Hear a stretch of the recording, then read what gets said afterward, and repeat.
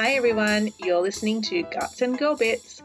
I'm Alison Mitchell, a practicing naturopath, and I hope to share with you all sorts of information about women's health and digestive health to educate and empower you to make informed choices about your own health.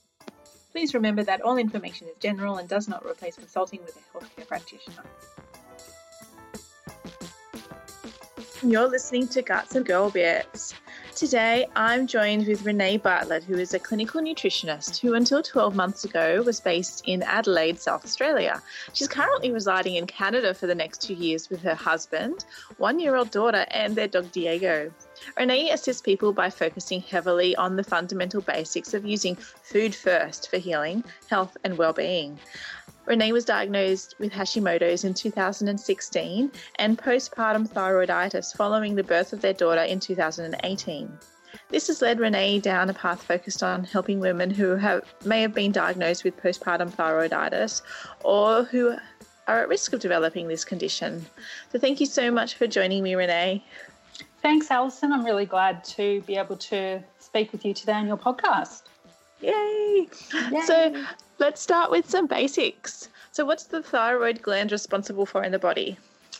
So it's a very important organ that's part of the body. So it's part of the endocrine system, and its role is centered around producing the hormones that control the metabolism of all of our cells. So to put that in simpler terms, so some of the body functions that it's involved in is breathing, regulating our heart rate, regulating body weight and body temperature, menstrual cycles, brain function, mood, just to name a few. So a very, very important organ that's part of our body.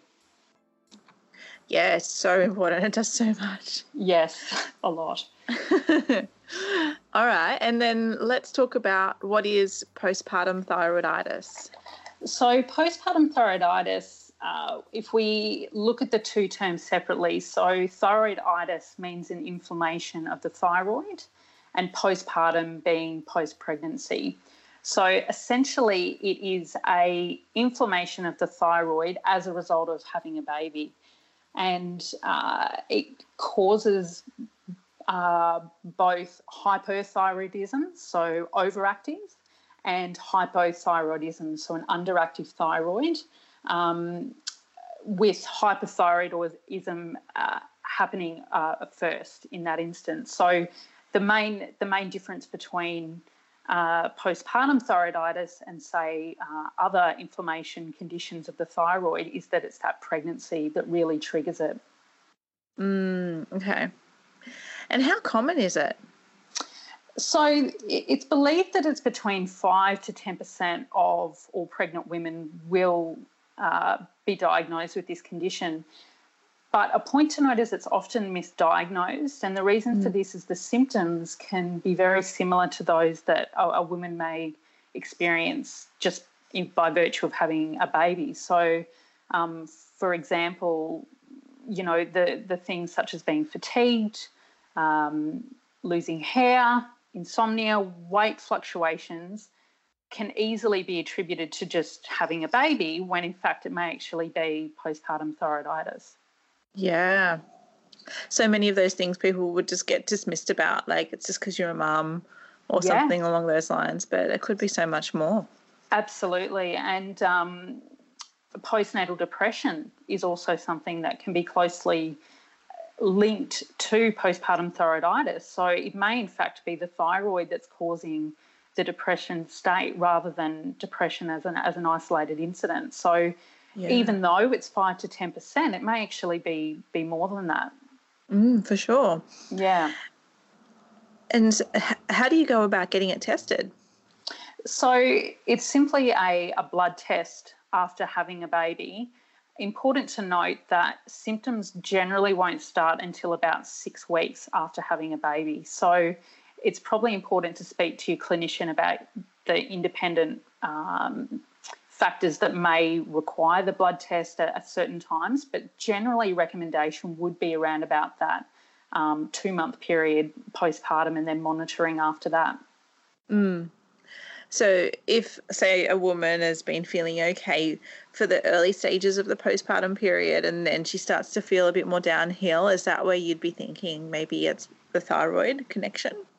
It could very well be, and it's just simply a blood test. There's nothing terribly invasive about really seeing whether someone may have a thyroid condition after having a baby, and it can simply confirm whether that is something that needs to be further looked at and treated, or it can then be lumped into another condition and go down that path. So I would certainly recommend for women who have had a baby to have their thyroid tested regardless after they've had their baby, but certainly those that are in the risk group of developing the condition. Mm. And does your thyroid function actually change during pregnancy as well? Like, is this process starting earlier than postpartum? So things happen a lot with pregnancy and the thyroid. Think of it like a stress test for your thyroid when you fall pregnant. And the reason for this is that the first trimester, the baby is 100% dependent on the woman's thyroid. So if there's already an underlying issue there, or even a known issue of thyroid dysfunction, then that can have severe implications for the woman's first trimester of pregnancy.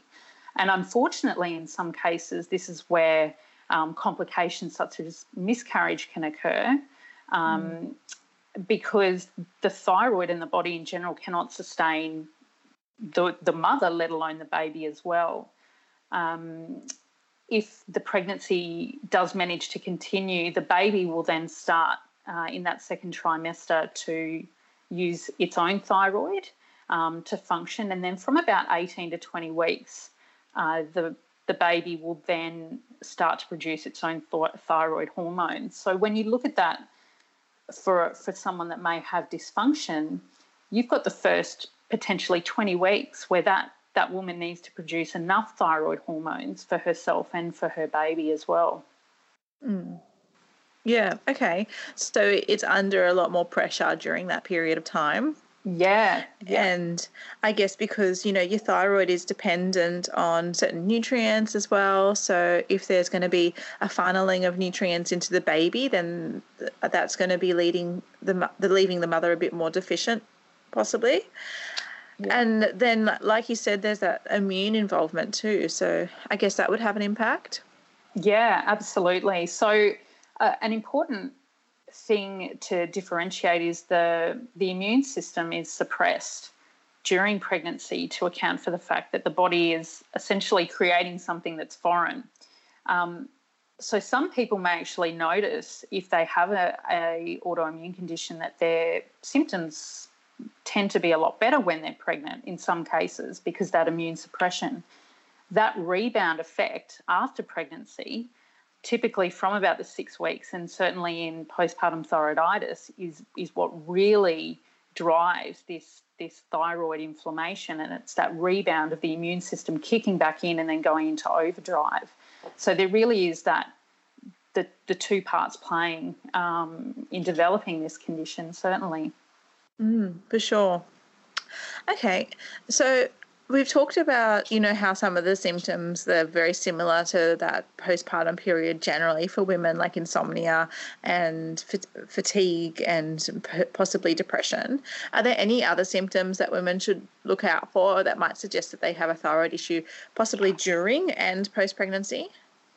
Yeah, so during can be incredibly difficult when you're just looking at symptoms. And that is because the symptoms are very similar to those that you would experience as a result of being pregnant. So, for example, there can be weight changes, typically weight gain. There can be lack of sleep. There can be irritability, anxiety. There can be mood changes. There can be skin and nail changes, so dry skin, brittle nails. All of those are quite common symptoms in particularly hyperthyroid states, but also they're common symptoms that you get when you're pregnant, right? So diagnosing during pregnancy is most often by blood test, but that usually is monitoring the thyroid to see how it is coping with being pregnant. Certainly after pregnancy, if a woman is in that hyperthyroid state, she's going to experience things like increased heart rate. There could be tremors, heart palpitations, overheating, heat intolerance, insomnia, irritability, anxiety. And then when the condition swings to hyperthyroid, if that does occur, then it goes the other way. So things like fatigue, hair loss, poor memory, constipation, cold intolerance, and depression are some of the main things that you would see. Okay. So the blood test that we'd be looking at, is that typically your TSH and if that's out of balance, then your T3, T4 and your thyroid antibodies is fairly similar to your standard thyroid tests? Yeah, that's correct. Yeah. Okay. All right. So are there any predisposing factors for developing postpartum thyroiditis? Yeah, there is. So there's certainly a strong link between having thyroid autoimmunity before pregnancy, so typically the TPO antibodies. Also, if there's a history of thyroid dysfunction previously, and that can even be transient, so it may not even be permanent. If there's been a family history of any thyroid disorders or a previous history of postpartum thyroiditis in another pregnancy, and also other autoimmune disorders, particularly type 1 diabetes. They're at high risk of developing this condition. Okay. And so it is something that does tend to recur? So like if you've had it one pregnancy, you're likely to get it another time? Not necessarily. At the moment, it's estimated at about 20% of recurring. So that is some good news, that it doesn't mean that for every pregnancy a woman is necessarily going to continue to have postpartum thyroiditis. It may be one time only, which is good news. As for that 20%, it tends to be women that have very high antithyroid antibodies, where their TSH levels are not in the normal range when they fell pregnant, so certainly above 5, I believe, or even above 10. And that is the most likely risk factor for perhaps having it recur. Mm-hmm. Okay. Now, I know that you've had a bit of a journey yourself with this. Is it something that you would be able to share your journey with postpartum thyroiditis? Yes, certainly. So I was aware that I had a pre-existing thyroid condition before I fell pregnant. And I did have some difficulties falling pregnant, and I do believe it was probably due to my thyroid condition. So once I was successful in falling pregnant, I made sure that I monitored my thyroid levels throughout pregnancy, and I wasn't on any thyroid medication either, so it was more to just make sure that my body was handling it appropriately. Thankfully, everything went along really, really well. I had a really wonderful pregnancy, wonderful birth. And then after having my baby, at about 3 months postpartum, I felt generally quite well, but I thought I really need to go and just make sure that my thyroid is functioning as it should. And knowing that I had a previous history, I thought that would be a good idea. As it turned out, I was very hyperthyroid, much to the surprise to myself and my doctor, because I wasn't really presenting with very strong symptoms, which I came to find is relatively common. It's more the hyperthyroid state, if it does swing to that, where it becomes quite known that there may be an issue. So I monitored my bloods every 4 weeks, and I believe after about 2 months I then transitioned into hyperthyroid. And I did then certainly start to notice symptoms. For me, I had extreme fatigue. I would say quite moody, crying without really understanding what I was crying about. I can remember one day I was out walking my dog and it was a beautiful day and I just started crying and I'm like, why on earth am I crying? This is not normal. I don't really understand what's going on. So luckily for me, I knew that it wasn't just as a result of having a baby, and I knew that it wasn't me going crazy and thinking, what's going on. I knew that it was my thyroid driving this, and I think that really helped me in dealing with it appropriately and just letting my body try and regulate itself rather than trying to figure out what was wrong with me in an essence. So I feel quite lucky that I managed to do that. And then I ended up deciding to take thyroxine because I felt as though I was lucky that my symptoms were okay, but I didn't know how bad they could get. And given my history of having a thyroid condition, I thought it best to go that action. And my doctor said, you know what, let's give it a go. And if at a time we feel it appropriate, we can see if we can wean you off it and take it off and see how your body handles. So I really liked that approach, that, we can just try and manage it how we can and then see how my body adapts to it at some point. So yeah, that's kind of been my journey with it so far. Oh, well, thank you for sharing that. Yeah. And I love how much you were trusting your own body to go through those processes as well. Yeah, sometimes you've just got to take your hand off the wheel, I think, and just let it do its thing. Yeah. So did you find that it affects breastfeeding? I was very fortunate that it didn't affect my milk supply. I was able to breastfeed, and I still am now. My baby will be 1 in 2 weeks. So thankfully I have been able to do that. But it certainly can affect milk production and is a common symptom in women that have thyroid issues. So it certainly can impair that. Well, hooray for extended breastfeeding. I'm a big fan of that. Yeah. I felt a sigh of relief when I knew that that was something that I didn't have to worry about. Yeah. But it's so interesting the way that it expresses differently in everyone and how there's this different interplay. So it's not just a straightforward thyroid affects prolactin. No, there's other things involved. Yeah. And you're so right. And this is where really getting to know yourself. I could have easily spent my entire postpartum period not even knowing that I had postpartum thyroiditis. Honestly, I really could have, because you could have just easily put the things I experienced down to having a baby. But it just really presents so differently to everyone, really. Symptoms really do vary.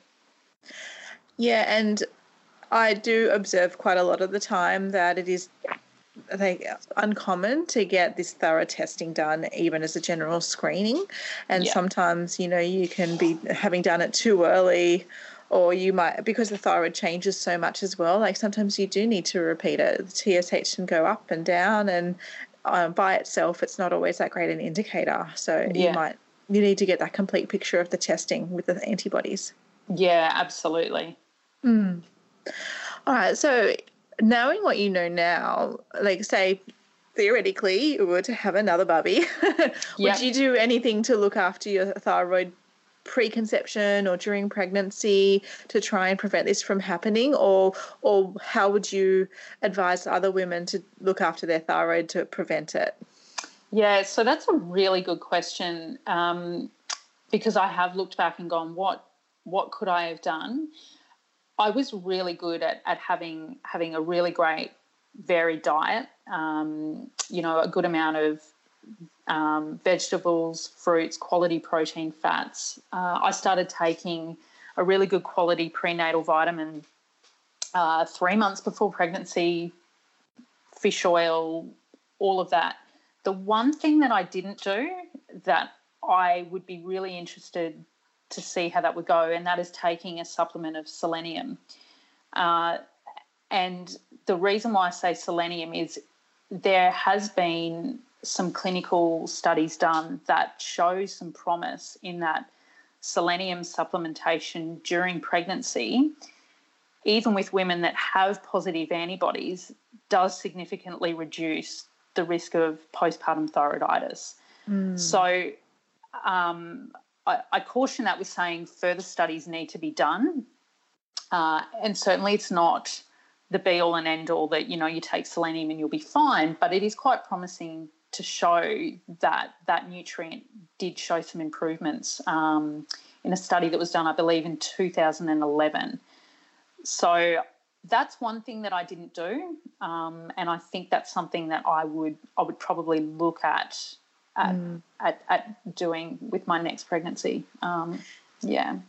That's interesting. And, there's a lot of multivitamins out there that are pregnancy targeted that have virtually, very little selenium in them.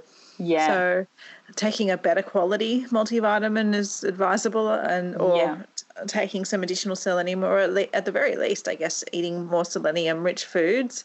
Totally. But that's so hard to do, isn't it? Because selenium's a bit hit and miss in foods. It is, and it varies so much. And then, of course, you want to, you don't want to just be taking pills all the time, and trying to remember to do that, especially if you've already got children. I'm a big advocate for trying to use food as much as you can rather than relying on supplements. But with pregnancy, there is that increased demand, and if it means that it could possibly help you after pregnancy, then it's something worth looking at if you can. For sure. And what sort of dosages are you generally looking to work within the range of? Because I know that many people are a bit hesitant to do higher doses of selenium. Yeah, so the study that I spoke about that showed some promise, the supplementation was at 200 micrograms a day. The upper limit for selenium is often recommended for 150 micrograms per day. I feel quite comfortable that if someone wanted to try that under the useful direction of a qualified nutritionist or naturopath, that 200 micrograms would be suitable, and ensuring that there isn't selenium coming from other sources that might push that too much further over the edge. I think that is a safe way, and actually shown in studies that it may be useful. Yeah, and a nutritionist or a naturopath could guide you with that, I guess. Yeah, absolutely. Even look at monitoring your levels through your bloods and making sure that they're not going in a pattern that's a bit uncomfortable for you. Yeah, that's right. Yeah. Cool. So are there some other areas that you often look at supporting women with postpartum thyroiditis? Yeah, look, stress is a huge, huge, huge factor. And I know that gets thrown around a lot. I know, nearly every condition you can think of, you get told, look out for stress, but honestly, it is so big in driving this condition. It's not funny. And it could be so difficult. You've just had a baby and then you've got someone telling you to, just don't stress so much and, look at that. Yeah, right. That's really great. But if there are things that you can try and do, whatever it is, whether it be 5 minutes of meditation just before you go to sleep, or maybe it might be just going out for a walk with your baby, or maybe just catching up with some girlfriends for a coffee once a week, whatever it is, just try and do that whatever it is that kind of makes you feel that you can just let it out, writing things in a journal, or exercising if you can, all of these things really will play a part in trying to reduce that cortisol and that stress that can really be making this condition a lot worse than what it should be. Yeah, for sure. Yeah. So stress is a really big one. Yeah, it's huge. Yeah. Great. Are there any other areas that you often look at? So nutritionally, we've spoken about selenium. There is also, and I guess when we look back at the pregnancy status is having sufficient iodine to support the thyroid function during pregnancy, and then continuing that for breastfeeding as well. That's really important. And I think it's often a nutrient that does get overlooked when you look at prenatal support. So that's something that really is important. So iodine and selenium for that nutritional. And then for postpartum, when I look at nutrition, I like to try and simplify it and go, you're already trying to reduce your stress. Let's not stress it out anymore by, throwing these hardcore diet things in there. Let's make it really simple. Think of food first. Try and think of getting things as fresh as possible by, going and getting vegetables and fruit, just starting with that, getting some protein sources. Even if you need to buy frozen vegetables and cook that up on a meal, that's perfectly fine. If that's going to save you a trip to the supermarket when you've got other things going on, do that. If you need to keep eggs in the fridge so that you can just do some scrambled eggs for dinner, do that. Try and simplify your nutritional routine. Don't overthink it. Don't try to be this fantastic mum who can just do it all. Just simplify it. As long as you are able to eat well with basics, you'll be fine. You really will. Brilliant. Yeah. Yeah. It's so important for mothers to just eat. Yeah. Yeah. Because it's just so easy to just let that part of your life just drop because, you're worried about the baby and of course, but you got to eat. You do have to eat. And you know what?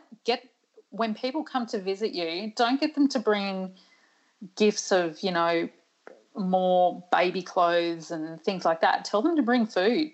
Say, bring me food. That's what I need, So that's the best gift you can give a new mum, I think. Yeah. And certainly in the months after, don't forget, they're still trying to raise a little human being there. So, for sure. Yeah, for sure.